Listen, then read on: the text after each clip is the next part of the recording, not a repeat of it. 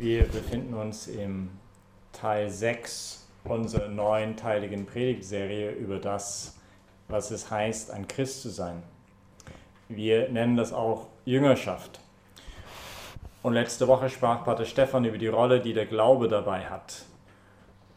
Und ich würde heute gerne mit euch über einen Aspekt nachdenken, der irgendwie, ich glaube, das Kern des Ganzen ist. Und wir nennen es das komische Wort vielleicht den Eifer. Den Eifer. Eifer ist die Frucht einer reifen Liebe. Und der Eifer beinhaltet zwei Aspekte. Das Hören und das, was man vielleicht nennen könnte, Worship als Lifestyle. Ich habe mal eine Geschichte gehört von einer Journalistin, die die Mutter Teresa von Kalkutta begleitet hat in Indien, und sie war eines Tages mit ihr unterwegs, wo Mutter Teresa, zwar noch in so Anfangsstadien von ihrer Arbeit, einen Leprakranken aus den Gossen herausgezogen hat und der wirklich in einem Zustand war, der einfach, also diese Frau, die dann mitgegangen ist, einfach nur Ekel hervorgerufen hat. Nicht? Weil also der Gestank war einfach nur furchtbar, nicht, von diesem verwesten Fleisch. Und sie hat einfach gesehen, mit welcher Liebe und Fürsorge und Hingabe Mutter Teresa diesen Menschen gepflegt hat.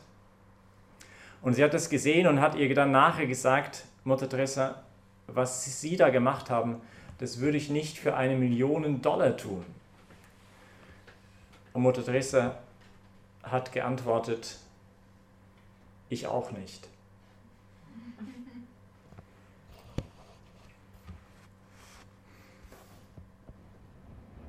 Der Eifer beinhaltet zwei Aspekte, das Hören und das, was wir als Worship, als Lifestyle nennen könnte. Die ganze Bewegung von Mutter Teresa ist aufgebaut eigentlich auf das Hinhören von Mutter Teresa selbst, auf dem Weg zur Exerzitien in einem Zug, eine Art mystische Erfahrung, wo sie zwei Worte gehört hat.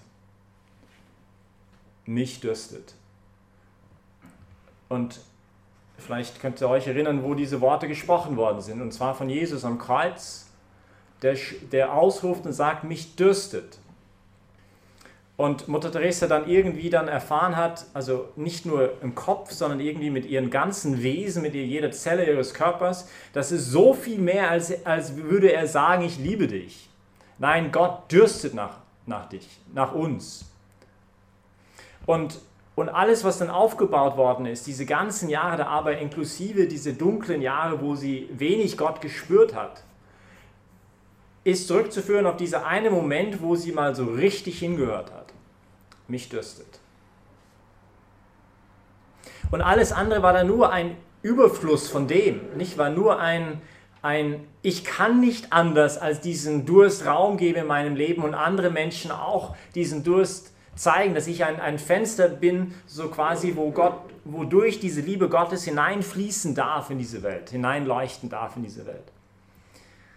Und das, was wir meinen mit Eifer, nicht? Der Eifer ist nicht ich muss mich jetzt irgendwie anstrengen. Das ist nicht, was wir Christen meinen mit Eifer, sondern es ist ein einfach absolutes Durchdrungensein von der Liebe Gottes, diesen Durst Gottes für die Welt, diese Leidenschaft Gottes für die Welt. Und dann ist einfach mein Tun danach, meine Sorge jetzt um diesen Leprakranken oder was auch immer, wenn jemand ein Wasser reiche oder mit jemandem rede oder die Toiletten putze oder Musik spiele, ist einfach nur ein natürlicher Überfluss von das, was ich in meinem Herzen habe. Ich kann dann gar nicht anders. Das, was wir meinen mit Eifer. Und es ist so schön und so genial, wenn jemand, der versucht, Jesus nachzufolgen, erfüllt ist von diesem Eifer, von diesem Feuer im Herzen, von diesem brennenden Herzen. Die Frage ist, wie geht sowas? Und ich würde gern mit euch anhand der Lesungen von heute kurz darüber versuchen zu reflektieren. Das Erste, was wir hören eben, ist diese Frage von diesem Pharisäer, diesen Schriftgelehrten an Jesus und sagt, was ist das erste Gebot?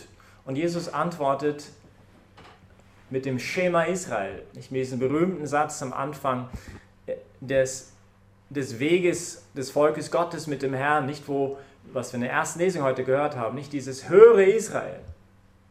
Und es ist interessant, dass bevor das ist das erste Gebot, du sollst Gott lieben mit ganzem Herzen, kommt erstmal das ist das erste Gebot, höre Israel. Und wir hören das ein bisschen nachher, dieser Schriftgelehrte dann Jesus mehr oder weniger wiederholt, nicht was Jesus gesagt hatte, außer der Tatsache, dass er dann auslässt, dass es jetzt ein Gebot ist und dann sagt, das zu tun ist mehr als alle Brandopfer und alle anderen Opfer, ist das, nicht Gott zu lieben mit ganzem Herzen, ganzer Seele, ganzer Kraft und Nächsten wie sich selbst. Und dann sagt Jesus zu ihm, er sah, dass er mit Verständnis geantwortet hatte und sagt zu ihm, du bist nicht fern vom Reich Gottes. Im Lukas-Evangelium wird er auch noch dazu fügen, tu das und du wirst leben. Tu das und du wirst leben. Das heißt, Jesus hätte jetzt sagen können, ihr Schriftgelehrten versucht mich lauter irgendwelche Fallen zu stellen. Du bist ein Heuchler und du kommst jetzt hier irgendwelche Fragen mir zu stellen. Also Jesus tut nicht jetzt auf alles herumreiten, was dieser Pharisäer und dieser Schriftgelehrte falsch macht oder was die Schieflage in seinem eigenen Herzenzeugnis zeigt. Und das scheint mir so irgendwie so schön zu sein. Nicht, was der Herr mit uns macht, er tut nicht an erster Stelle sagen, was wir alles so falsch machen, sondern er merkt, dass dieser Mann mit Verständnis etwas gesagt hatte. Dass er in einem Bereich seines Lebens wenigstens etwas verstanden hat. Dass er richtig gehört hat und dass dieses Wissen nicht nur in seinem Kopf war, sondern irgendwie sein Herz hinuntergesickert ist. Nicht, dass er etwas begriffen hat. Und Jesus lobt das und preist das und das ist so ein Zeichen von einem großartigen Leiter, nicht? Der versucht, das Beste aus dem Gegenüber rauszuholen. Nicht? Und das, was Jesus ja macht mit ihm, nicht? Zu zeigen, hey, tu das und du wirst leben.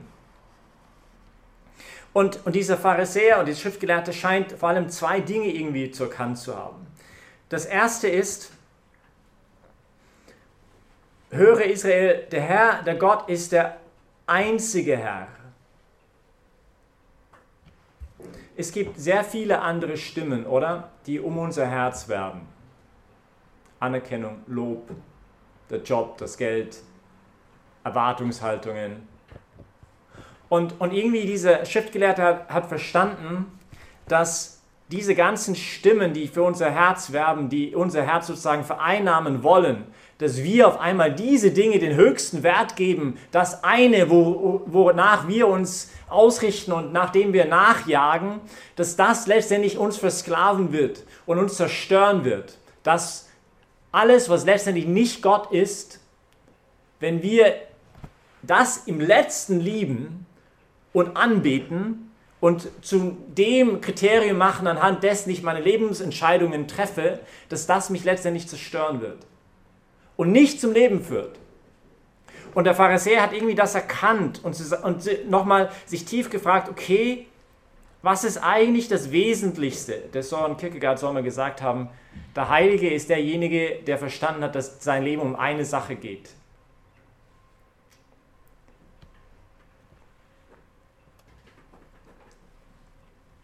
Also das Erste ist, dass wir irgendwie das erkennt, dass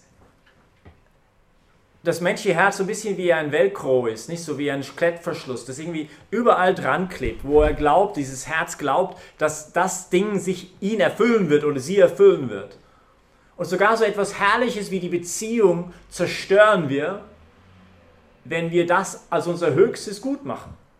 Weil ich den anderen ja völlig überfordere, weil der andere eben nicht Gott ist und meine tiefsten Sehnsüchte nicht erfüllen kann.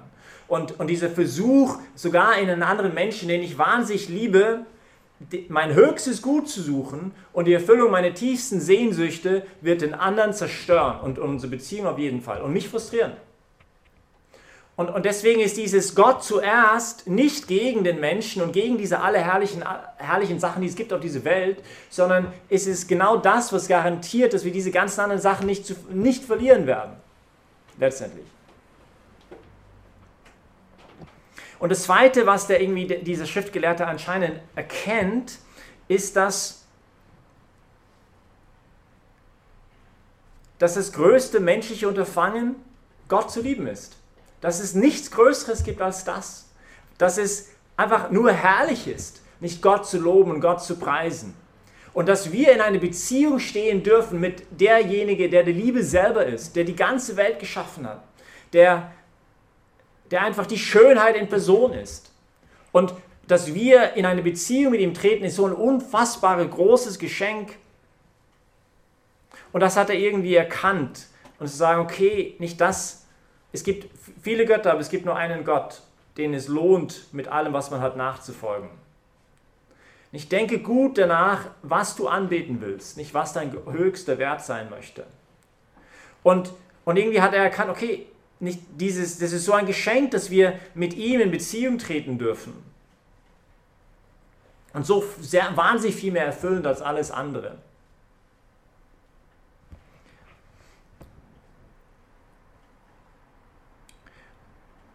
Und das heißt, irgendwie das Erste, was der Pharisäer irgendwie merkte, der Schriftgelehrte, okay, ich muss hören, was ich tief in meinem Herzen habe. Was wird das Loch in meinem Herzen wirklich füllen, letztendlich? Darüber gut nachzudenken und mich danach dem auszurichten, das lohnt sich total. Und die ganzen anderen Stimmen, die mich ablenken, dann gut im Griff zu bekommen, nicht aufzupassen, was höre ich zu, nicht was höre ich an. Und all das, wenn wir jetzt über den Eifer reden, glaube ich, das ist eigentlich nur der Anfang des Ganzen, weil es ist interessant, der Schriftgelehrte merkt auf einmal, er sagt nicht mehr, das ist ein Gebot, dass ich jetzt Gott lieben soll. Weil erstmal, wie kann ich überhaupt jemand gebieten, du sollst mich jetzt lieben? Also, weiß nicht, die Pärchen hier, wenn einer zum anderen gesagt hätte, als ihr euch kennengelernt habt, hey, du musst mich jetzt lieben, auf der Stelle, verstanden? Das wäre so ein bisschen schief gegangen wahrscheinlich, weil ja Liebe Freiheit voraussetzt. Aber worum es hier geht, ist, ich glaube, was hier dieses Gebot auch irgendwie ausdrücken möchte, ist, ich selber merke, dass wenn ich hier das Allergrößte habe vor mir stehen, der alles für mich gemacht hat, der sein Leben für mich hingegeben hat, der mich ewig leben lässt, der mich beflügelt und befähigt, auf eine Art und Weise zu lieben, dass ich niemals um meine eigenen Kräfte machen könnte. Und wenn ich jetzt nicht darauf antworte, dann ist es nicht, weil ein äußeres Gebot sagt, du musst mich jetzt lieben, sondern da merke ich selber, da ist was schief in meinem Herzen. Da ist etwas krank in mir, wenn ich das nicht erkenne. Wenn ich die Schönheit selbst vor mir habe, dann ist etwas schief mit mir. Und deswegen ist ein Gebot, weil ich mich selber dann verwerfe, weil ich mich selber dann verurteile und mich selber meine eigene kleine Hölle grabe, immer tiefer. Und dann merkt man auf einmal, okay, letztendlich, warum ist es möglich, überhaupt Gott zu lieben? Dieses brennende Herz zu haben, ist nicht, weil ich jetzt mich anstrenge, ich möchte jetzt Gott lieben, sondern das ist überhaupt möglich, weil wir ja zuerst geliebt sind von ihm, weil er sich für mich eingesetzt hat. Heute in der Eucharistie, nicht wir katholische Christen hier unter uns, wir glauben, dass Jesus selber sich völlig verausgabt für uns heute, dass er sich engagiert für uns mit dem zentralsten und intimsten, was er überhaupt hat, seine Beziehung zum Vater, was wir den Heiligen Geist nennen. Und mit diesem Heiligen Geist möchte er uns auch erfüllen. Er möchte uns verwandeln, immer mehr in ihm. Nicht durch diese eucharistische Gegenwart, durch dem der sich uns selber gibt mit allem, was er hat. Und wenn das nicht nur bla bla bla ist, sondern wenn das Wirklichkeit ist, nicht, das ist so etwas Umwerfendes. Nicht? Dann kann ich ja gar nicht anders, als ich möchte jetzt antworten auf das. Und dann ist dieses Hören nicht ein aufgezwungenes Gebot, sondern eine Antwort auf Liebe. Das heißt, die erste Haltung eines Christen ist nicht eine ängstliche Frage an die Welt, ob man gut genug sei, sondern ein Zuruf, der bejaht und bestätigt. Die erste Haltung des Christen ist nicht der verzweifelte Versuch, alles zu kontrollieren, sondern alles zu empfangen. Es ist das Bewusstsein, dass im Letzten Gott nichts nimmt, sondern alles gibt. Es ist neu lernen zu hören, statt alles zu zerreden.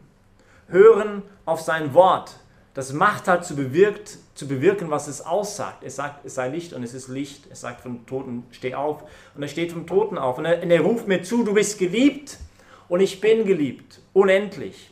Du bist gewollt, du bist wertvoll. Ich will, dass du da bist. Du bist eine Mission, ein Geschenk für diese Welt. Du stehst mir gegenüber nicht als ein Spielball, sondern als mein geliebtes Kind, Nicht als Sklave, sondern als Freund. Nicht als ungewollt, sondern als meine Braut, die ich verherrlichen will.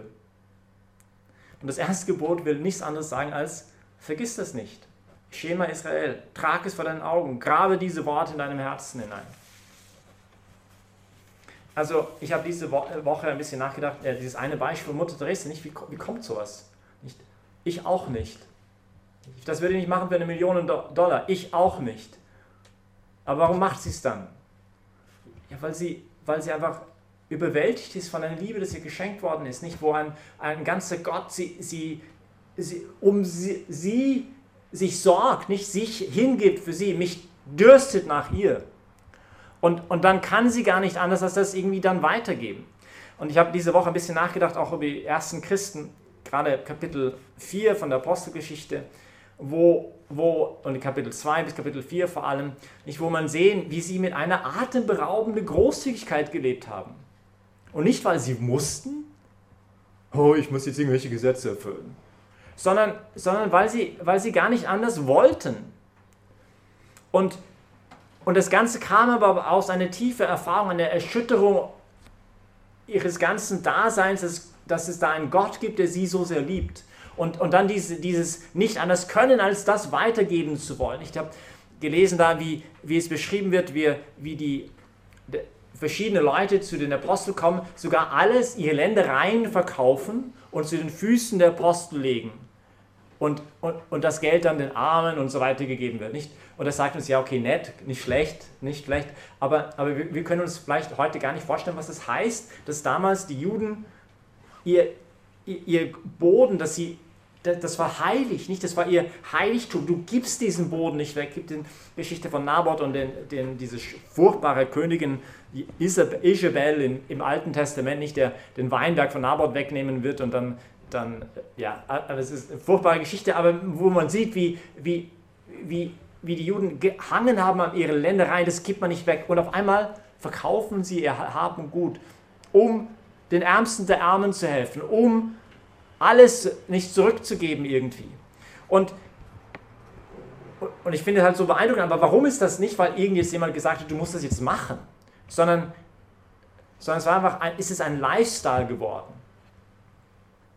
Und der Challenge an mich selbst, aber vielleicht auch an uns alle, gerade auch uns als Gemeinde, für alle, die sich irgendwie zugehörig fühlen zu dieser Gemeinde, ist, hey, let's be like them a little bit. Nicht? Versuchen wir ein bisschen wie sie zu sein. Lass uns eine Gemeinde sein, wo man es merkt, dass wir es ernst meinen mit unserem Glauben. Nicht? Dass wir echt sind. Dass unser Christsein keine Fassade ist. Dass es kein Spiel ist, dass es keine Heuchelei ist. Sondern dass wir erfüllte Menschen sind von der Liebe in erster Stelle. Aber nochmal, ich glaube auch unseren Dienst, nicht sei es hier mit der Musik oder mit den Service-Teams oder Toilettenputzen oder bei Liebe Leben oder bei Alpha oder bei was auch immer alles wir hier machen. Wir sind eine super aktive Gemeinde. Aber ich glaube, für uns ist immer wieder die Gefahr, dass wir die Sachen tun, weil wir sie tun müssen, weil irgendwie keine Ahnung, ich fühle mich jetzt irgendwie in der Verpflichtung genommen. Ja, das darf es nicht sein. Und auch hier nochmal heute von meiner Seite, hier als der Leiter von diesem Zentrum, den Zuspruch, wenn du merkst, du brauchst mal eine Auszeit, einfach mal wieder mal hören zu können, nicht dich neu auf ihm auszurichten und dich lieben zu lassen von ihm, dann nimm dir diese Zeit, überhaupt kein Problem, fühl diese Freiheit, nicht? Weil es geht nicht darum, dass wir uns irgendwie, Eifer für uns ist nicht, okay, wir müssen uns irgendwie anstrengen, die Leute dieser Stadt zu bedienen oder zu dienen, sondern wir wollen einen Impact machen in dieser Stadt, aber nicht, weil wir jetzt so großartig werden und wir irgendwas machen, sondern weil wir einfach Kanäle sein wollen für die Liebe Gottes. Und das muss aus einem Überfluss kommen. Nicht, weil wir uns irgendwie so anstrengen, sondern weil wir so erfüllt sind von der Liebe Gottes und dass wir nichts anderes können, als das weiterzugeben. Nicht? Und dann wird diese Gemeinde, glaube ich, auch das sein, was sie sein sollte. Nicht? Und ich möchte euch einfach einladen, dass wir immer wieder auch erstens überlegen, was sind die Stimmen, die ich zulasse, die einfach die mein Herz das rauben, von dem nicht zulassen, dass mein Herz das findet, was wirklich es erfüllen wird. Und dass wir uns immer wieder hören, dieses mich dürstet vom Herrn, der uns erfüllt. Und zugleich aber auch, dass wir versuchen, dieses Culture of Worship zu leben in allem, was wir tun. Nicht diesen Eifer dann zu leben, ob ich jetzt es wird nicht ein Leprakranke sein, den wir jeden Tag pflegen müssen. Nicht? Aber vielleicht ist es genau, wie ich die Musik spiele. Vielleicht ist es, wie ich das Gebet spreche. Vielleicht ist es, wie ich jemand nachher ein Glas Wasser reiche. Vielleicht ist es einfach, wie ich jemand anlächle, der gerade durch eine schlechte Zeit geht. Und vielleicht geht es mir auch gerade schlecht irgendwie. Aber weil ich liebe, bin ich bereit, das zu machen. Letzte Wochenende hat die Anna-Maria Horneck so schön gesagt in einer der Vorträge über das Worship, wenn du Gefühle suchst in einem Worship, dann wirst du bald nicht mehr worshipen. Darum geht es nicht. Es geht darum, nicht, dass wir in allem, was wir machen, ist Gott zu loben, Gott zu preisen. Und das ist es ist etwas so Herrliches, dass wir dann tun dürfen vor unserem Gott und auch so ein Zeichen der Wertschätzung, Respekt vor unserem Nächsten. Nicht, dass wenn wir einfach da sind für die Menschen, wenn die Menschen merken, boah, ich habe heute eine Gruppe von Christen erlebt, weil sie so erfüllt sind von der Liebe. Weil ich merke, es geht nicht um sich selber, sondern da merkt man, boah, das ist etwas, ich merke etwas von dieser Zweckfreiheit, von dieser nicht, ich gebe dir das, wenn du mir das zurückgibst, sondern ich bin geliebt hier um meiner selbst willen. Und das Problem ist, das können wir nicht gänzlich wir selber, nicht, weil unsere Liebe immer ein bisschen unvollkommen sein wird, immer ein bisschen gebrandmarkt sein wird von ein bisschen Egoismus und Selbstsucht. Und deswegen, je mehr wir uns von seiner Liebe füllen werden, desto mehr werden wir diese Kanäle sein können, nicht? Wo eine durstige Stadt etwas von diesem durstigen Gott auch erfahren darf. Nicht? Katechismus sagt sehr schön, das Gebet ist der Ort, wo der Durst Gottes den Durst des Menschen trifft. Und ja, ich wünsche uns allen, dass wir auch immer wieder jetzt gerade auch in diese Messe zurück zu dieser Quelle kommen, die diesen Durst stillen mag. Amen.